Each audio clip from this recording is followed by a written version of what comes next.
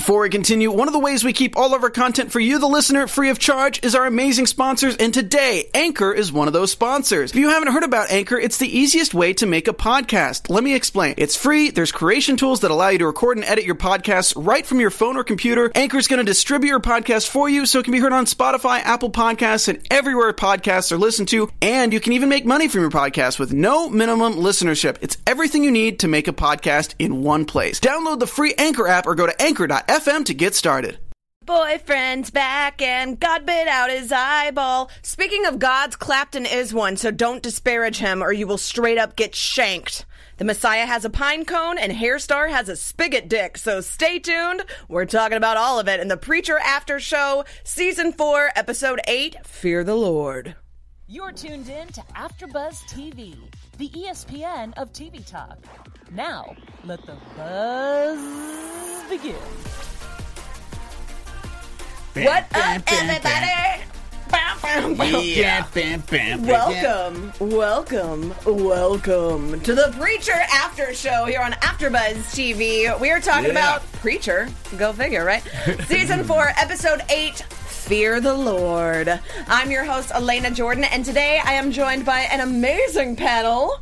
Two of my favorite gentlemen, the boys are back in town. Look at this. Ooh, I'm into it. Dave Child, the Preacher comic expert, filling us in on all of the I've read the dudes. comics, and my name is Dave Child. Hi. I can't wait to talk about some spigots and how very different Cass is from the comics. It's very funny.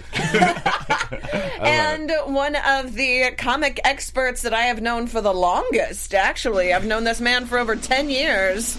Knows just about everything about superhero TV and movies. So great to have you back here, Alex LaFosta. What an introduction. Thank you very much, Elena Jordan. Very excited to talk about how I straight up fell in love with Humperdew today. Humperdew, pine cone. Humperdew is amazing. This whole show is amazing. It's crazy that this is the 8th episode.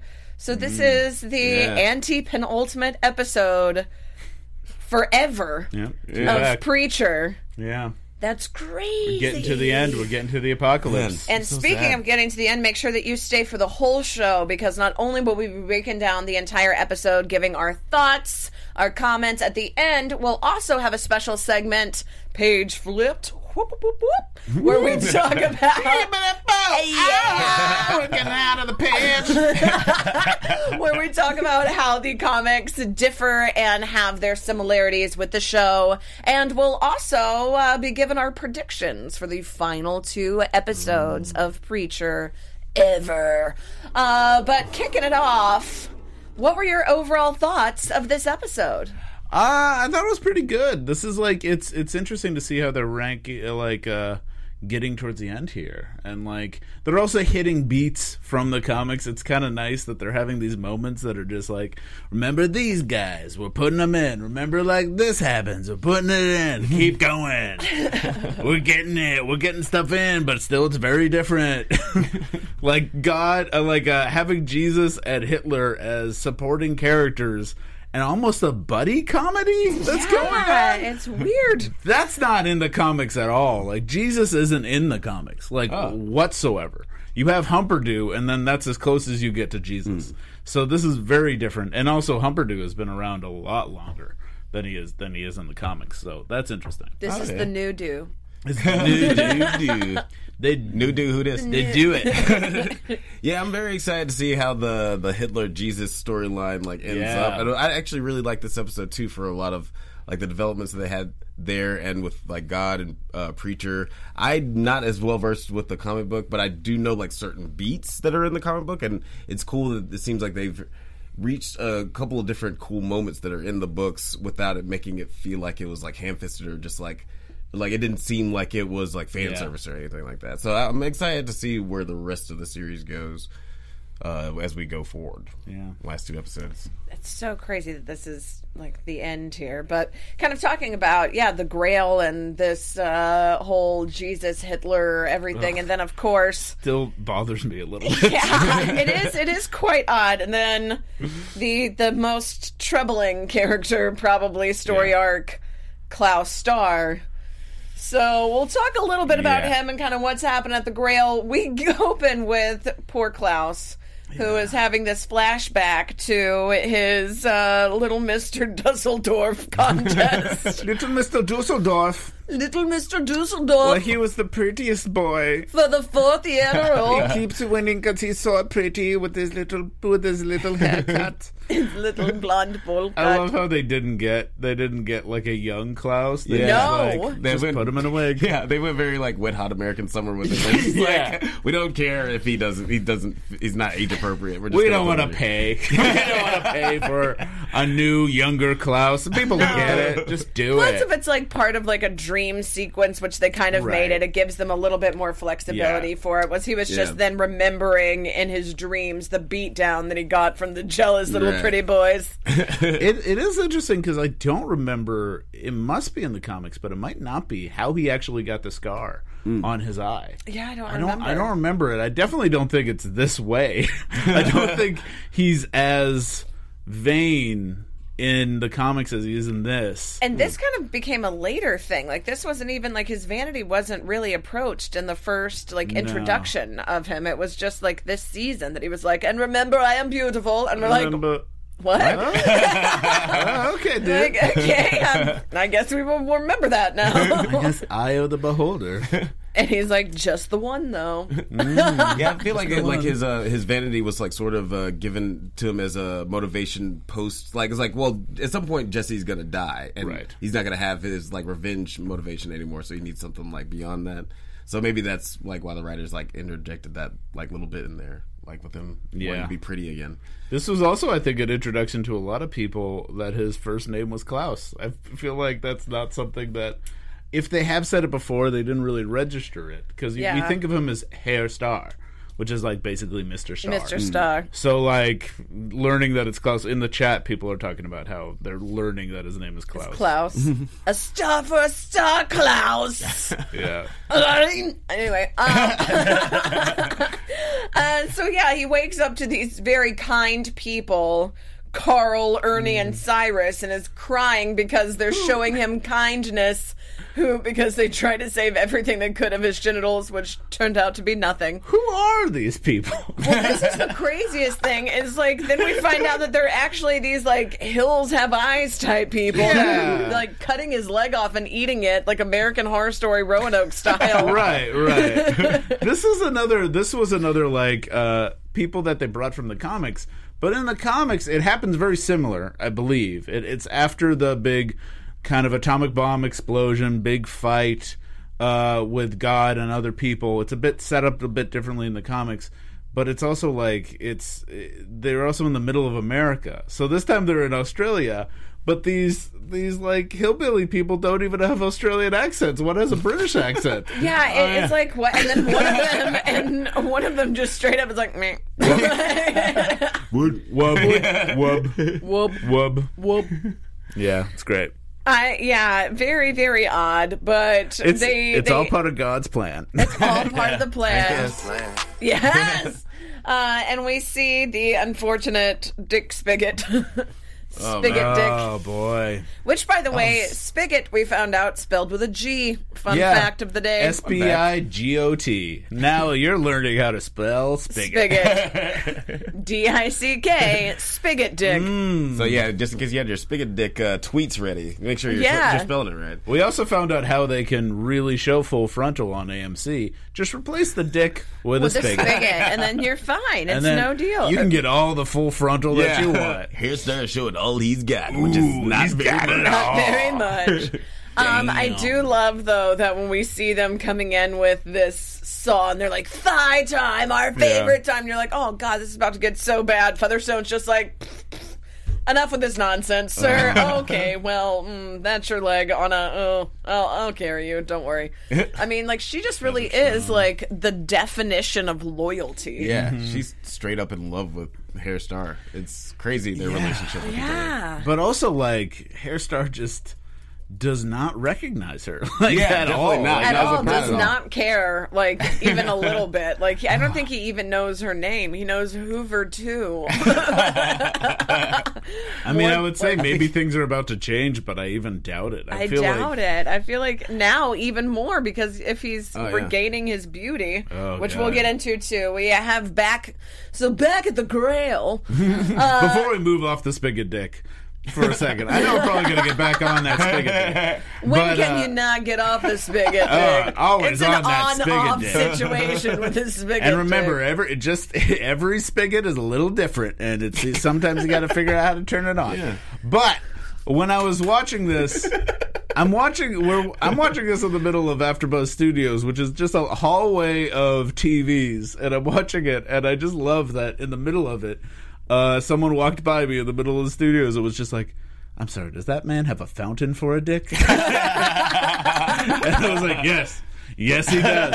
Yes, he does. I don't want to get into it, but that's the show. Like, I love that this is the weirdest show to just casually flip through, and then suddenly you land on this, and then it's like, I would just love, though, for him to walk by the next scene, which is then Jesus and Hitler. Like, Jesus being like, I don't know, Hitler. I don't are we really doing feel the right good thing? about Like, this. And Hitler's like, no, this is totally the right thing. And he's like, I don't know, because I'm Jesus, and I feel kind of weird about it, and you're Hitler, so probably I shouldn't go with your gut. no, he's like, listening to Hitler. That's the thing that I'm like, why is Jesus an idiot in this? Like, I mean, it's like, it's excessive. I don't like it. I It's like don't. it's the one thing of the show that, like, they've built up these Jesus and Hitler characters, and I'm not. It's the thing that makes me the most uncomfortable. Like, never mind the spigot dick. I feel like the Hitler helping out Jesus and becoming almost friends, I would feel more comfortable was like if it was Jesus and Satan, but the fact that it's Hitler. It's Hitler. It makes it worse. I don't know why. It makes it worse. I swear it does. But then the one thing that I did really like was Jesus' B-boy dance. Oh, the B-boy dance. It's tricky. Where he's like, you want a dancing Messiah? Watch this. And he's just like, I can spin on my head. Look what I can do. What? I would have loved to see like some of the practices with Hitler and Jesus. Hitler's like 1, 2, and 3, like just trying to get the routine down. No, Jesus. It's not my temple. Not mine temple. Not mine temple. But then we get this really, really sad kind of realization where Star is like, look, this isn't my call. It's God's call, and he doesn't want you. He wants Humperdoo. Never you. Never you, Jesus. And it's like, why is everyone being so mean to Jesus? It's also strange because they have, like, written themselves into a corner here where Jesus is around. So it does make you keep wondering, why don't they just get Jesus? Like, why isn't Jesus? So that's why they have these scenes, I think, They have to. That's why they really have to enforce the fact that it's like, no, Humperdoo. Not Jesus. Humperdoo. And we get to see kind of why. We get to start to fall in love with Humperdoo. Well, before we get into that, kind of a little bit of Hairstar's wrap-up here, too, because... Well, and we'll kind of tie this into Humperdoo with Cass and Tulip, because ultimately this is when these storylines kind of cross over, is via Humperdoo. But it gets so bad at this point that looking at himself with his squeaky leg that he's dragging with his eye and his everything, has his little Mr. Dusseldorf sash. And decides to just say goodbye, cruel world. Yeah, and but instead he says sad goodbye, clamped nips. Why did you clamp your nips? Well, he always has the clamp nips. I know, but it's like, dude, take off your nip clamps when you're hanging yourself. That's the thing about Hairstar, too. Yeah. He kind of likes to be punished. That's kind of his thing. Or it was, until they switched it to him being vain. So it's kind of weird, because I think they realized, we don't want to make it so he's into punishment because it keeps happening to him. Mm-hmm. We want to make it so he's like vain suddenly. So they kind of switch his motivations. Like, nobody will notice. Everyone who watches this show is stoned off their ass. kind of true. But also, we're like, we noticed. But the thing about that, like, when he started to hang himself, the first thing I thought was, that's a terrible knot. That's like not. It's not gonna hold. It's not gonna hold. It's like a silk sash, and he just brings it this way. I mean, all my Boy Scout was this kind of like, no, that's not the knot you want when you hang yourself in the middle of an office. And he's a very learned man. Maybe it was a cry for help. Maybe he just. That's what it ended up being. Yeah, I mean, true. Good call. Is like it is all kind of like God's plan, and God does just show up, and He's like, look. Why? I thought you wanted to be beautiful. Why are you throwing in the towel? And he's like, because you've been torturing me. You sent a freaking dingo to bite my wiener off. Like, what do you want from me? He's like, that's because you didn't ask. And he's like, God, yeah, I'm passive aggressively. If you had just said, I lost him. Where is he? You're omnipotent. Can you tell me where you see him? And he's like, I'm watching him have dinner right now. So I'll make you pretty if you go get him. All he needed to do 3 months ago. Yeah. Also, at this point, we've already done the skip 3 months. He's got that 3 month beard. Yeah, so that's what we're going into now is the Cass Tulip storyline, which first starts out with this wrathful storm, as Cass describes it. Like, it looks like the the New Testament. Or Old Testament.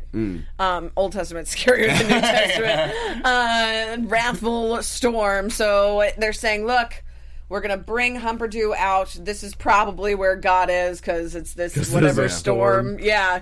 God likes rain, right? This is probably God-like. He wasn't in the church, so he's probably in this rainstorm.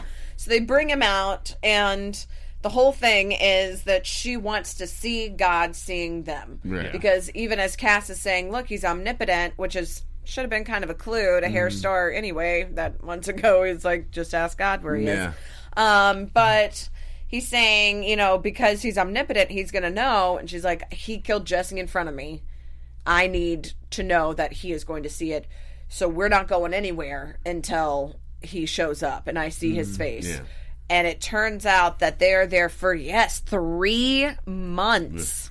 Which is an insane amount of time to just be sitting there waiting on God. And they become a very adorable family. What I do love, though, about AfterBuzz TV is that unlike this scene that takes an ungodly amount of time, AfterBuzz TV makes it so simple and fast and easy for you to find all of your favorite after shows. Oh, fantastic. Oh, wow, yeah. Yeah. I was like, where's she going? So be sure to check out all of the after shows here on AfterBuzz TV. We have a plethora and multitude, so rate, subscribe, give us those thumbs up, those 5 stars. They've been conveniently broken down into categories, so if you like the comedies, the superhero, the sci-fi, click on our stuff, man. Just keep watching it. Preacher might be over soon, but we'll still be around. Keep looking at our faces. Why not? Plus, also, we just love talking to you guys about all. Go ahead. I'm like, we love talking to you guys, and I cut you off and don't let you speak. I just said yep.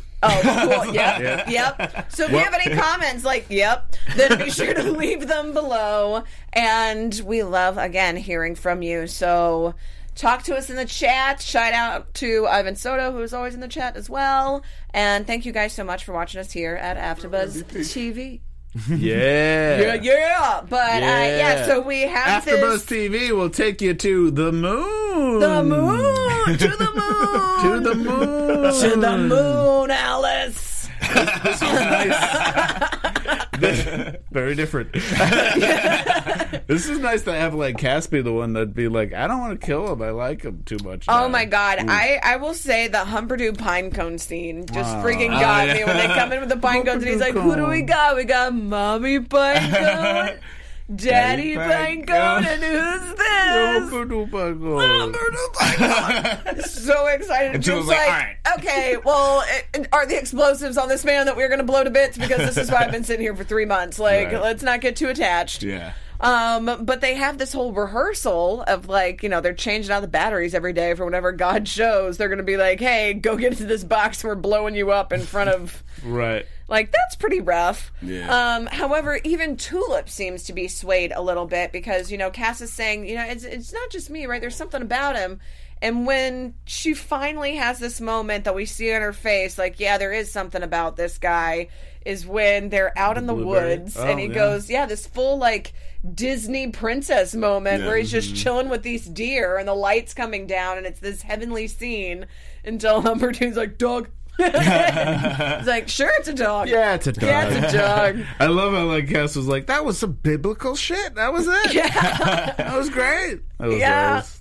Hearing him just say biblical too, like, is just awesome. It's really nice. And then we also have the blueberry burgers that lead to a very Oh my god. So this kind of So ties into we see earlier that if Hairstar goes and gets Humperdew, then he will get his beauty. Yeah. So he does, and they set up a vomit pulse satellite outside. So Oh, is they're that what it was? Yeah, that's why they Yeah. threw up. It wasn't the blueberries. I thought it was the blueberries. Don't I put thought that was blueberries right. on Like, burgers. yes. Up until this very moment, I thought it was like, yeah, it's poison blueberries in your burgers. I thought it was that, and you're right, it's that pulsing thing. That's why they were it's a wearing vomit pulse, and that's why it was such a projectile vomit too. That wasn't fully explained, and Right. so It also didn't incapacitate them that much. They No, slipped on it, the like- vomit at one point. Yeah, and That's it made them throw up, but they weren't doubled over in pain. They were just like, "Here's our gross projectile vomit that is clearly a hose behind me that we show in profile Well, yeah. because that's You never seen this trick before. I guess Yeah. it's like it would have. I guess like a poop one would have been a brown note. Would have probably incapacitated them more. Yeah, Probably. but I think we're just like, we don't want to watch Tulip like shit herself repeatedly in the fight. Like, that's not what we're going for. I mean, Well, maybe we'll watch you her don't, puke. but I'm sure there's plenty of audience members that do. Yeah. But it's, Well, that's what website I was for like, Death oh Valley. my god, they have to fight when they're like covered in all this vomit, like both of them, and then Tulip starts puking too. It was a lot. It was a lot with the puke, but a puke note? I guess that would be a puke note. You A get puke the, note, the not the brown brown note is note. the other way around, but I don't know what a puke note because Oh. it comes in sometimes it's pink. yeah, I don't even know what to say. It could be any color. Who is it? It Tell me more. depends. It depends a lot on what you ate previously. If you Oh, we got Vomit Pulse. That's probably a pretty good one. Vomit Pulse, yeah, which is also the name of my band. That's a good name. It's a good name for We are Vomit Pulse. We'll hit you like an axe to the chest. Which brings us to Tulip Yeah. hitting Cassidy with an axe to the Yeah, like he's chest. freaking Scatman Crothers. Like he just straight up hits him right in the chest. Wait, hold on. You had that ready? I'm always ready. Again, the Like voice of Scatman God in the booth. That's Ryan, our amazing engineer, killing it on the sound effects tonight. Yes. You know what? That quickness. also sounds like vomit at the same time. Oh my that, God, It kind of works yeah. for both. Dual squish. Yeah, perfect. Dual Squish. The Another name good of my fake other name. band. Yeah. That's our opener. So, anyway, then we Yeah. come to the final question, which is we see Tulip then go take the remote and Humperdew to the moon, and then being hooked up the Grail takes them. By the time she does finally hit the button, he's out of range. Yeah, she does hit the button. She does hit the button. But she hesitated enough that That it didn't go off. And then comes the big question of what are they going to do now? Which she says, of course, same thing we do everything. Pinky, try to save him. We're going to go and get him. We got to go get him. And then Cass asks to save him or to kill him. Mm-hmm. So I have to ask you guys, do you think at this point, is it in her mind to save him or to kill him? I think in her mind, it's still you can answer this. I mean, well, I think in like maybe deep down, like she thinks that she's going there to kill him, but I think that they're going there to save him because, I mean, I definitely fell in love with Humperdew in this episode. The way like I think, and one of the reasons I think that God, in his sadistic way in this fictional creation of him, loves him more than Jesus is because he's so imbecilic. That he is so pure and innocent, and that's why like Jesus, even though he's only made one mistake in 2,000 years, that's why like God will never love his one time. It was 2,000 years ago. And like that's why like God will always love Humperdew more than he'll love Jesus because Humperdew is just like kind of he's impossible for him to make any like real mistakes morally because he's just so. I don't know though. I mean, he's doing some gross stuff. He's putting his wiener on everything. The thing is, the thing that keeps me from feeling that like I think that's what we're meant to believe. But I keep going back to the dinosaur that ate his poop. Yeah. Because the dinosaur that ate his poop was very Humperdew-like. And the fact that bothered God and Humperdew doesn't... You know what? That's true. It brings up a lot of questions. It's like, what does God want then? I mean, I guess he's a mystery. He's God. But it's still like... that dinosaur that eats his own poop... keeps me from thinking he just wants someone pure of heart. It makes me think something else is happening. It seems like, I mean, the direction that it seems to me that they're going is that it's just like, at this point, he's like, whatever, it's, it's time for a do-over. And he's just kind of bored anyway. Like, it's like just such a haphazard thing. Like he can never be satisfied. Like, there's a question in the chat of, does Humperdew actually have a supernatural effect, or is he just lovable? I don't know. I think it's kind of a combination of both because, I mean, if he is supposed to be the Messiah, then he would obviously have some sort of extra level kind of, affections and energy waves that people pick up on. Energy waves. Like people are like, he's just got good vibes, man. Like he's got Messiah vibes. Yeah. But even we remember Jesus saying that most of the stuff that was said about him, his supernatural powers were just made up anyways. Like he didn't even turn like water to wine and stuff. So it seems like Humperdew can just dance and be real chill, but maybe there is something else. But he doesn't have like the voice of God. He doesn't have what Jesse has. No, he definitely Genesis has this. That's what makes him so dangerous. Yeah. Yeah.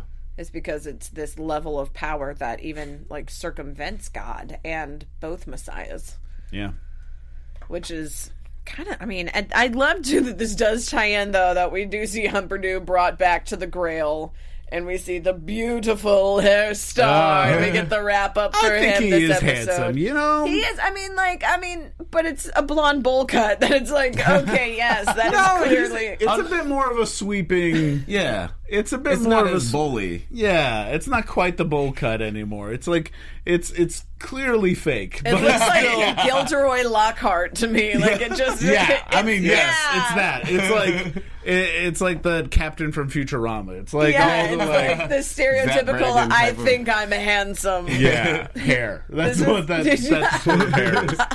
Just beautiful blonde. But yeah, we finally hair with some hair, and then we also find out that yes, there is going to be an air date for the apocalypse. The apocalypse is on. An air date for the hair date. And Cass and Julep end up hooking up, and this is the whole thing back to the first episode. Mm-hmm. Yeah. We keep getting these things that harken. Before we get to the final scene, the tag out that ties them into this next storyline, let's go ahead and talk about where Jesse's been this whole time. Right. Where the hell has been, and where the hell has Jesse been? He's an owl. He's having a hell of a time. And we find out, too, that Fior is so annoyed with them because he's like, after all of this, after knowing God's plan and everything that he's done, you're still loyal to him. Yeah. Why? What is wrong with you, Custer boy? And he's still like, it's still a test. It's still a test. Yeah. I haven't heard it from him, so I think it's still a test. This whole time, he keeps having this idea that he's just being tested. Yeah, which is legit for him to feel that way, because since he's spent a lot of time being tested, like specifically by God, like all the time that he spent out in the ocean and the plane, and like and then the desert. He knows that was God messing with him. So like, how is he to be able to distinguish that from now? And also, he knows Scripture enough that like he knows hell doesn't even mean the end of stuff, because you did have like Jesus come on down to hell after he martyred himself and was like, come on folks, you're good, you're not so good, you're good, come on.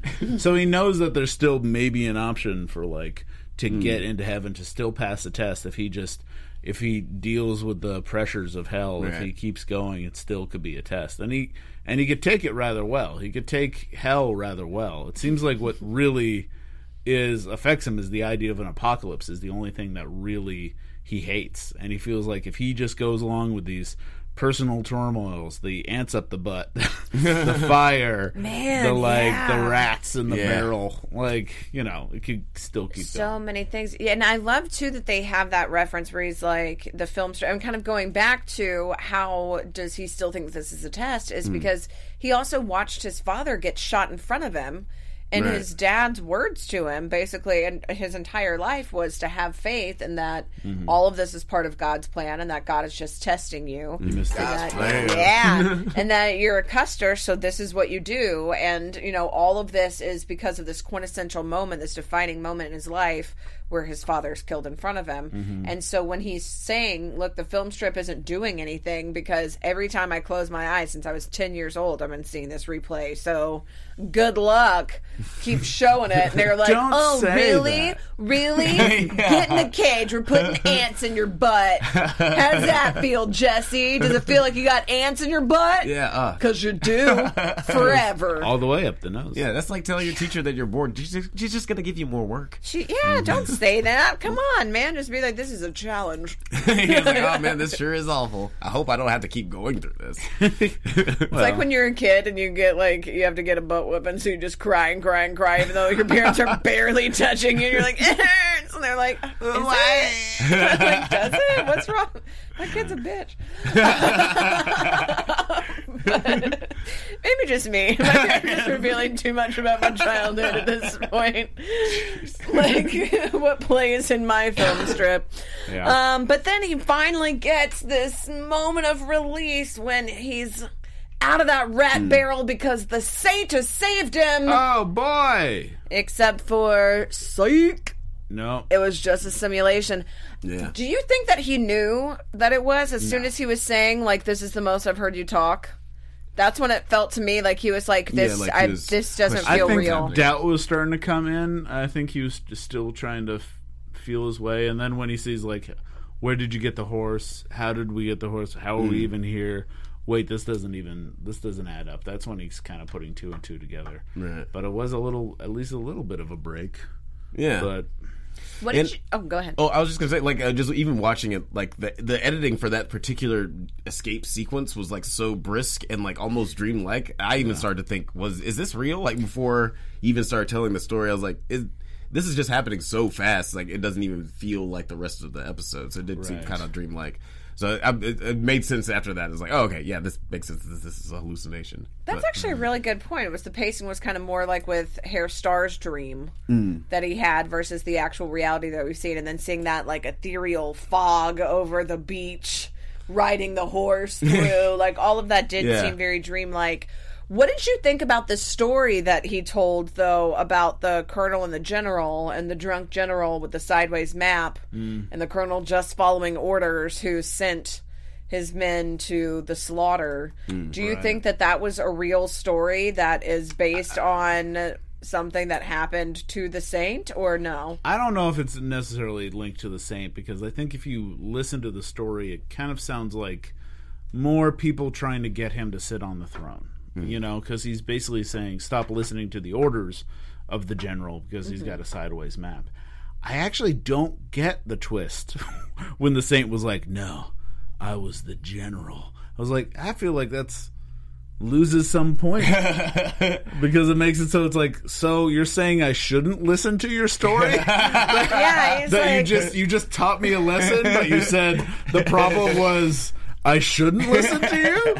I think that kind of ruins the point of the story. It's kind of a double negative. Yeah, I didn't even think about that. Yeah, like with him saying that I'm the general makes it kind of seem like it's like that's much more interesting, but it's not actually that much more interesting. It kind of it seems like maybe they're trying to go for like even me and as the general, I even know like the fault of my ways, but like it's more so like kind of. I think he should have said no. I was the slaughter.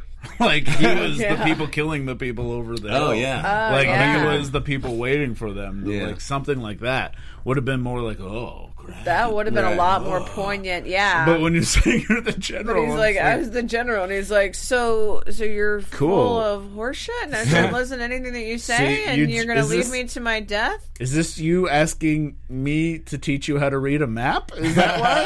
Is that the whole point of the story? Is this just your really like long way of being like the reason you're sharing your alcohol with me is that you have a problem with alcohol? You have led men to their death, so you're asking me to take this so that you'll be better. This is how you say you're illiterate, and yes, I will teach you how to read the Saint. The Saint. That's my favorite part, is just addressing him as the Saint. But yeah, so we figure out that this is just a simulation, and we have Fior's whole thing about like, you're going to be tortured forever, and we're going to put molten hot lava on your buttocks and do it like butter on a cracker. And he's like, and you're thinking of different biscuits, British biscuits or crackers, and you're thinking of like down home country biscuits. Let's not get into the biscuits. Different kinds of biscuits. And God's like, no more biscuit conversation. Jesse, just come out of hell. Just come back to life. I can't listen to this anymore. Well, first they force him onto the throne. Yeah. And then as soon as his butt hits the throne, he's kind of, or maybe right before, he's kind of sucked out of. Yeah, that's what I guess we won't know until next episode, but I was kind of curious whether like he was given the powers of God, and then God was like kind of tricking him into thinking that God like he brought him back to life, or if God brought him back to life right before he got the powers of God, save his own butt. The question of what's in God's plan and what's what's not is like kind of what the whole series is going to hinge on, I think, or the whole ending of this thing is going to hinge on. So you can maybe the thing is he took him out to keep him from getting onto the throne. Like if you take him out at the last minute, then he can't sit on the throne because all the angels are wanting him to sit on the throne, or the demons at this point are trying to get him to sit on the throne. So it's like it is an interesting question about like what is part of the plan and what isn't.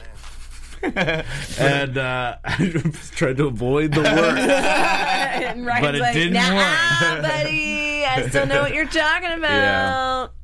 So now he's back. Now he's back to life, back to reality. Which, he's back to just hell on earth, pretty much. Yeah. Where he now is alive and then finally has his big confrontation with God. His one-on-one with God. Which I think, that question that you posed of like, how much of it was God's power versus Jesse's power? Does he know the extent of his power at this point? I think all of that is going to kind of factor in because right now, Jesse is still a servant of the Lord. He's still super subservient, and he meets him. Oh, go ahead. I was just going to say, I love how this mirrors that Isaac, that VHS we see of Isaac, of Abraham. Isaac, where he's like, where he gets down on his knees, he hugs God. He has a moment, and that's like even the scene. I was going to do it. Yeah, I was going to do it, God. I love you so much. Oh, I love you so much, God. Oh, you don't even know, God. Oh, God. He was my only son. He was my only son. I was going to kill him for you. Oh, God. I'm a real big fan. Real big fan. And you saw that, like, God really wanted that. And it seemed like that's what he really missed. And he got that. And then we get that twist of like, you were so close. Not enough. Yeah, so we have Jesse saying like, okay, I knew all of this was a test. I knew it was a test and I passed and it was all worth it and I went through hell, literal hell, but it was okay because I was right the whole time. I refused it and I passed the test. Oh, you were so close. You were tempted. The temptation is also a sin. And he's like, you're setting this up where it's impossible. You can't win. God. And then, yeah. So do you think that was kind of like the thing that's the takeaway from this is that, like, blind faith is just... It's also, I think the takeaway from it, they really, like, hit something from theology that always bugs me, which is, like, the idea of the temptation or the thought to sin in your heart is the same as sinning in life.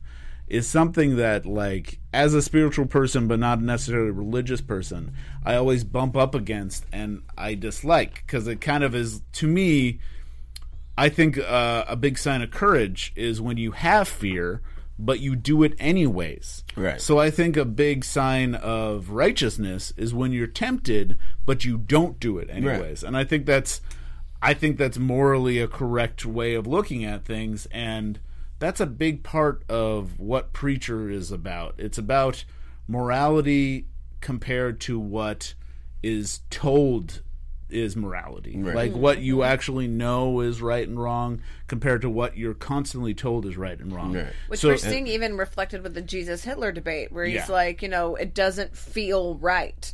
Right. You know, like you're saying that this is what is the holy thing and this is what is the right thing, but it feels wrong. Right. So why is there that disconnect? And then being told, oh, well, that's just how it is. Just go with it, basically. Right, but it's shown even stronger with the Custer and God like interaction here. Mm-hmm. Yeah, and I think in even which is weird that I think at some point God mentions that He gives humankind choice, free will, and it's interesting. I think that's the whole thing about free will is that. We have the temptation in our hearts, like that's just going to happen because of the free will that He instilled in us. But we have the ability to choose one way or the other. Yeah, and free will is supposed to be like going against that temptation, right? Yeah. And it's kind of odd that this creation of God, this fictitious creation of God, is just like, but it's not good enough. That's part of it too. You wanting to do it. Yeah, well, that's what Jesse even says. He's like, but you made us like this. Yeah. Like, this is such a catch-22. And he's like, I made you in my likeness, so you're kind of a dick, basically, is what I'm saying. It was the moment where I was like, oh, so Catholic. That's the answer. It's Catholicism. That's where we landed on. It could have been so many other ones, but turns out it's bottlenecks to it's just right. There you go. All signs now point to Catholicism. But we know that there still is some unknown aspect of the plan at play that Jesse is involved in to some degree, and God also says, oh, and bring your friends. So we know that Tulip and Cass are also going to be serving this role in the apocalypse.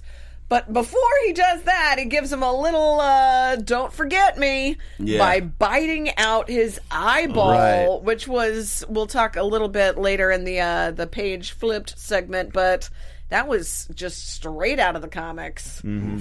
So it was also interesting, if you noticed, Custer never tried the voice with God during this scene. Mostly because... And actually, I think the scene went really well because of that, because it makes you think. There's a lot of moments where it could have been like, why doesn't he do the voice? But every single time there's a turn in the emotion of the scene, it's answered with another kind of distraction almost. So he doesn't have the time to even consider using the voice on God. Because first he's happy to see God. He's like happy that it's done. Then he's trying to process the fact that God's betraying him, and then right at the moment where he's about to process that fact, his eye is bitten out. Right. So that distracts him even more, and then God's gone. God's like, keeping you on your toes, biting out your eyes. So there's never a chance where you can even try to do the voice. There is something in the chat where they bring up, like, why doesn't Genesis work on the Saint anymore? I don't actually know. That's from a previous one? Thing? Yeah, they had said last season they basically made him impenetrable to where nothing, even the because but he used to work on him. Because he was like of the earth, but then when he was in hell, it was something where he like had to deal with the devil. It was some like it's some like little specific thing where they had it where it was explained but not fully. But it was basically like because he no longer is damned to roam the earth. Right. And he now is in hell. Anybody who is earthbound, Jesse can use the voice on, but because he no longer, he's like, But he is. It's a weird thing. This is all a long way of saying we don't know. But it's all conjecture. The reason why I'm asking about that is because we don't know if the word can work on God. Right. That's a big question about whether the word will work and what it can actually do to God. Word up. So. Yeah, and even it makes also sense that he wouldn't use it right away in this moment, or at least he'd have hesitation about using the voice, because he's kind of been tested this whole season prior to this. Like, every time he's used the voice, it's kind of turned out badly for him. So it would make sense that he would have hesitation using it at this point. And it would also mean why, like, God has kept his distance until he has tested him enough to be like, no, this guy's going to be happy to see me. This guy's going to be fine to see me. And so when he does and then teaches him a lesson, that might be enough to be like, and God's out. Okay, bye. As soon as he takes some of that hubris away, too. It's like, then Jesse won't come in guns blazing, which his biggest weapon is the voice. So the fact that, I think that's a really good point, that he doesn't use it, and he doesn't use the word. Now, we do see, though, one of my favorite transitions in this is when we have Cass and Tulip hooking up, and then the music starts playing. Isaac Alberniz's Asturias starts playing, and then we... No, it's not that song. No, that's not it at all. Oh, man. No, not even a little bit. During that scene. No, not even a little bit. 10 not stars. where I was going, but I'll take it. But then the voice of God, ladies and gentlemen, with a summary of Preacher in one word. Whoops. So we do see this pan over then to this guy in a prison jumpsuit playing guitar who is shanked for smack-talking Clapton. Yeah. And it's... Which we find out after he's like, Clapton's God, right after Clapton the is shank. a god after shanking him. That's what this is about? Yeah. But it's really, all of this was a little bit of fan service just so we could see Eugene come up and pick up the guitar. Right. I was like, I watching it, went, Wah! Yeah, I think we're about to move into... We'll move into that as well, but before we go into just remember our that segment, scene. chuck that in the back of your mind. However... Setting up something. The very final last scene is Jesse being reunited with Tulip and Cass. Yeah. This post-coital... kind of euphoria that is broken by the fact that Cass is then like... and we even see this hug and Cass just like... Of course. I mean, it was an interesting... Of course. Yeah, it was an interesting reaction to Cass, because you could read it as that, and you can also read it as, I'm just happy he's back. Like, it also is like... It's him kind of processing all of those emotions all at once. It was a nice little, like, moment, and I like it, because it also doesn't feel... We'll get into the page-flipped version of this in a second, but it doesn't feel like a portrayal so much as, like, they really do feel so close, the three of them now.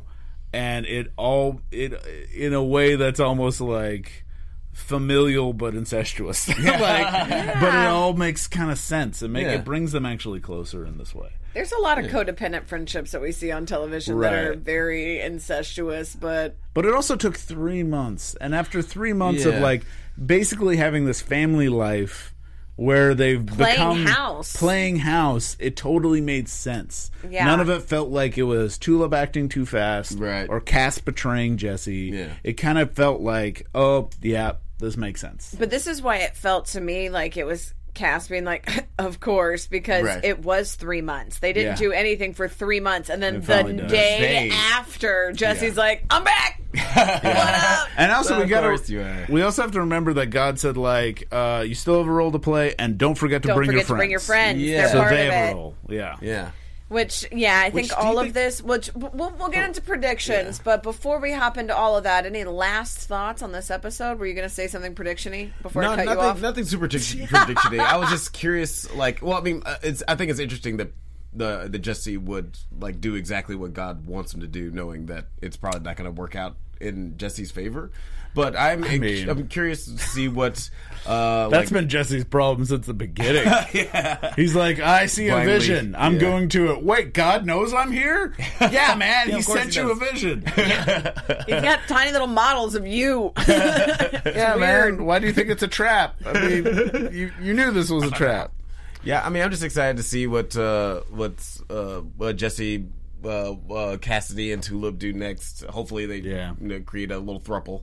Or what the holy quadruped's gonna do? Jesse, Humperdew, Jesus, and God. Oh, I thought you were calling the throuple the holy. I was like, all right, man. Like, all right, I'll go there. Let love be love.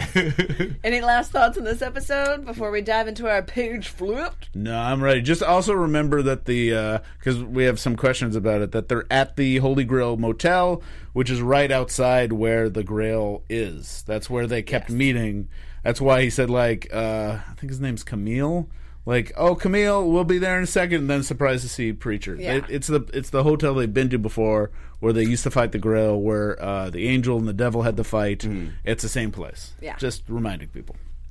And the Holy Grail has been just getting beat up to hell. Yeah, it's really... Now it's the Holy Gale. Yeah. Which is like, great. Okay, who's Gale? She seems nice. But not named Gale. So we are going to now go into our special segment. If you have not read the comics and you don't want the comics spoiled, I would recommend skipping this section. I'm going to let you know right now we are going to spoil some things from the comics. But diving right into it, I think probably the biggest thing this episode was Jesse having his eye bit out and having that, which it just pisses me off because this was such a big question from the comics was, is this going to happen? Right. And it was answered pretty much from the very first episode because in the opening credits, they showed Jesse with an eye patch. And I will not forgive this. I'm sorry. I'm pissed off. Kind of annoying, yeah. Yeah, the promos for the show and the opening things, they're not very good at keeping spoilery stuff away. Which is too bad. I didn't even watch the next week on for this because I was like, I don't want you to show me everything. It didn't show you. It didn't show you a lot. It didn't show you a lot, but I saw it. Yeah, certain things you want to save for when you see it. What is kind of nice I would say the difference between this moment and the comics, from what I can remember of the comics, he kind of knows he's going to confront God, and he has kind of a vendetta against God as he's trying to find him. He doesn't have this crisis of faith that has carried him through this show. It's more of he believes his morals are right and God's morals are wrong, and he wants to confront him and tell him about it. That's kind of where he's at. What was kind of nice about this now was it reminded me of the story of Odin, actually, because when he finally confronts God and gains the knowledge that God is not morally right in this case, that's when he loses an eye, which is very much what happens to Odin, where he loses an eye from the Tree of Knowledge. It's the tree gains wisdom, once he gains wisdom. It's just kind of nice. Huh. I never thought about it that way, but that's very, very insightful. And it's this whole an eye for an eye thing we even see with Hair Star. It's like they are getting very literal with their metaphors. Yeah. And and it also happens very quickly in the comics. There is I think everything that happens from 2 episodes ago to this, when it comes to Jesse, happens in a couple of pages. A few panels. But I will say though, the extreme close up of the eye and God biting, that was straight and an exact recreation of one of the panels of the panel where he gets his eye bit out. Except for it didn't show the drawn on blood, and it wasn't as gore. It's gorier in the comic, which was weird. And also, the show is typically very gory. God is kind of more of a golden-y God rather than a guy that shows up in a Winnebago. It's a bit in his different. RV, he's just Yeah. But it would be kind of cheap if that was the God. It wouldn't look as good because the fact that it's a guy in a Winnebago wouldn't have looked as who good. has the answers. But the thing that the big thing for me was Eugene. Well, it was Eugene. We can talk about Eugene. I lost my mind with Eugene. Yeah, let's talk about Eugene because they are setting up. This is something we've mentioned before in this section of the show, where we really miss the idea of Arseface becoming a pop star. Like a rock star, because he becomes that in the comics. He basically becomes Nirvana because he actually shoots himself in the face because of Kurt Cobain. So he kind of becomes Kurt Cobain. And then it's like a whole thing where he has people who are trying to recreate his Kurt Cobain tribute and then are killing themselves. And it's like a whole weird, intricate thing, which I'm not like, condoning that, but I'm saying I do want to see a Rockstar Eugene. It's something from the comics that I'm like, especially because Eugene has been so sweet this adaptation. Yeah. He's been so different. Like, I want to see him, like, now that he's like, you know what? I have lost my faith, and I'm using it to just be like a freaking like rock star. I bet it's going to be a different type of rock star. I bet it's going to be a sweeter rock star. I think it's going to be him mumbling, but it'll be like instead of the Nirvana mumble, it'll be like the Bob Dylan. No, it'll be like the Bon Iver mumble. It'll be like the you can't understand the words that I'm saying, but they're meaning something to you, and why are you crying? And he'll probably perform on TV at some point. I really, really hope so. Yeah. But another thing was the Cass finally hooking up with Tulip. And then Jesse showing up. It's just very different from the comics because in the comics you have Cass basically keeping Tulip. We've mentioned this before, but I'll mention it again. How Cass is keeping Tulip and basically keeping her drugged and is basically raping her throughout the entire thing.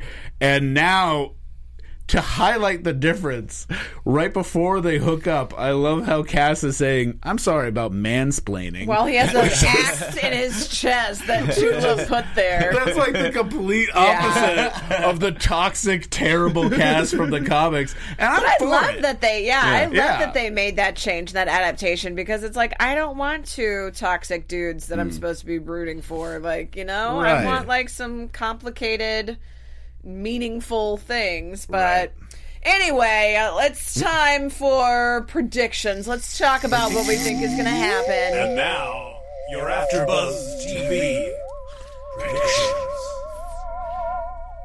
So, we know that this has differed a lot from the comics, so we can't really use the books as a way to kind of cheat our predictions. So this is genuine predictions. 2 episodes left. How do you think they're wrapping it up? Oh, yeah, I've thought a lot about it. I'm not quite sure because there's so many different ways like it could all turn out, and I'm very interested in how like God's very seemingly intricate plan is going to... no. You know what? Not this time. Our God keeping us on our toes too. I'm very interested to see how his intricate plan is gonna like work out. But I kind of see it where Jesse's going to kill God. For some reason I just see that that's how it's going to be, and like then just have all the rest of the creatures throughout the universe just work off of their own free will without any omniscient creature being the puppet master. At least that's what I think is going to happen. There has to be something coming up that it will divert from God's plan. Like there has to be some, I don't even know if that was it, but there has to be some like thing that we don't understand how it could right now, because everything that keeps happening seems to be in the plan. So to have it like separate from that, it has to be something that we have to see God get surprised, and he gets confronted with this surprise. And we do see the one thing we do see in the predictions of the next week on that I saw is a lot of like him showing off the fact that he doesn't have an eye underneath his eye patch, and he actually puts on the eye patch, which is weird. We already know he doesn't have it, but we do see the saint confront God. That there is a moment where a gun is pointed at God. So we don't know what this. Remember that the saint's gun killed the devil. Can the saint's gun kill God? But I also think the end of this is going to. The only parallel is going to do with the comics is I think we're going to end at the Alamo, and I think there's going to be a shoot-off, big standoff at the Alamo. But it's going to be different from the comics, so be interested to see what happens. Yeah, but we'll still remember it. We'll still remember the Alamo. I think that ultimately, part of the plan is going to be that Tulip killing Humperdew is going to be an act of a killing of an innocent, the true innocence. But Tulip isn't going to do it, and that's going to thwart God's plan. And that's going to be something he wasn't expecting. that will then circumvent the plan for the apocalypse. But Right. we'll see. We'll see. And you guys let us know what you think in the comments below. Let us know all of your predictions. And in the meantime, where can everybody keep up with you guys? You can find me on all platforms at Alex LaFosta, Instagram and Twitter. You can find me at Mr. Dave Child on the Twitters and the Instagrams and DaveChild.com because my name, it's Dave Child. Yeah! And my name is Elena Jordan. You can find me on Twitter at Elena Jordan and on Instagram at Elena J. Jordan. And now you can find me as the new host for MEA Worldwide as well. So I'll be doing different interviews with a bunch of different celebrities. So check it out, MEAWW.com. And be sure to check us out next week where we will be talking about the second to last episode ever of AfterBuzz TV's Preacher. Bye! Bye! Later. Kevin Undergaro and me, Maria Menounos, would like to thank you for tuning in to AfterBuzz TV. Remember, we're not just the first, we're the biggest in the world, and we're the only destination for all your favorite TV shows. Whatever you crave, we've got it. So go to AfterBuzzTV.com and check out our lineup. Buzz you later. The views expressed herein are those of the host only and do not necessarily reflect the views of AfterBuzz TV or its owners or principals.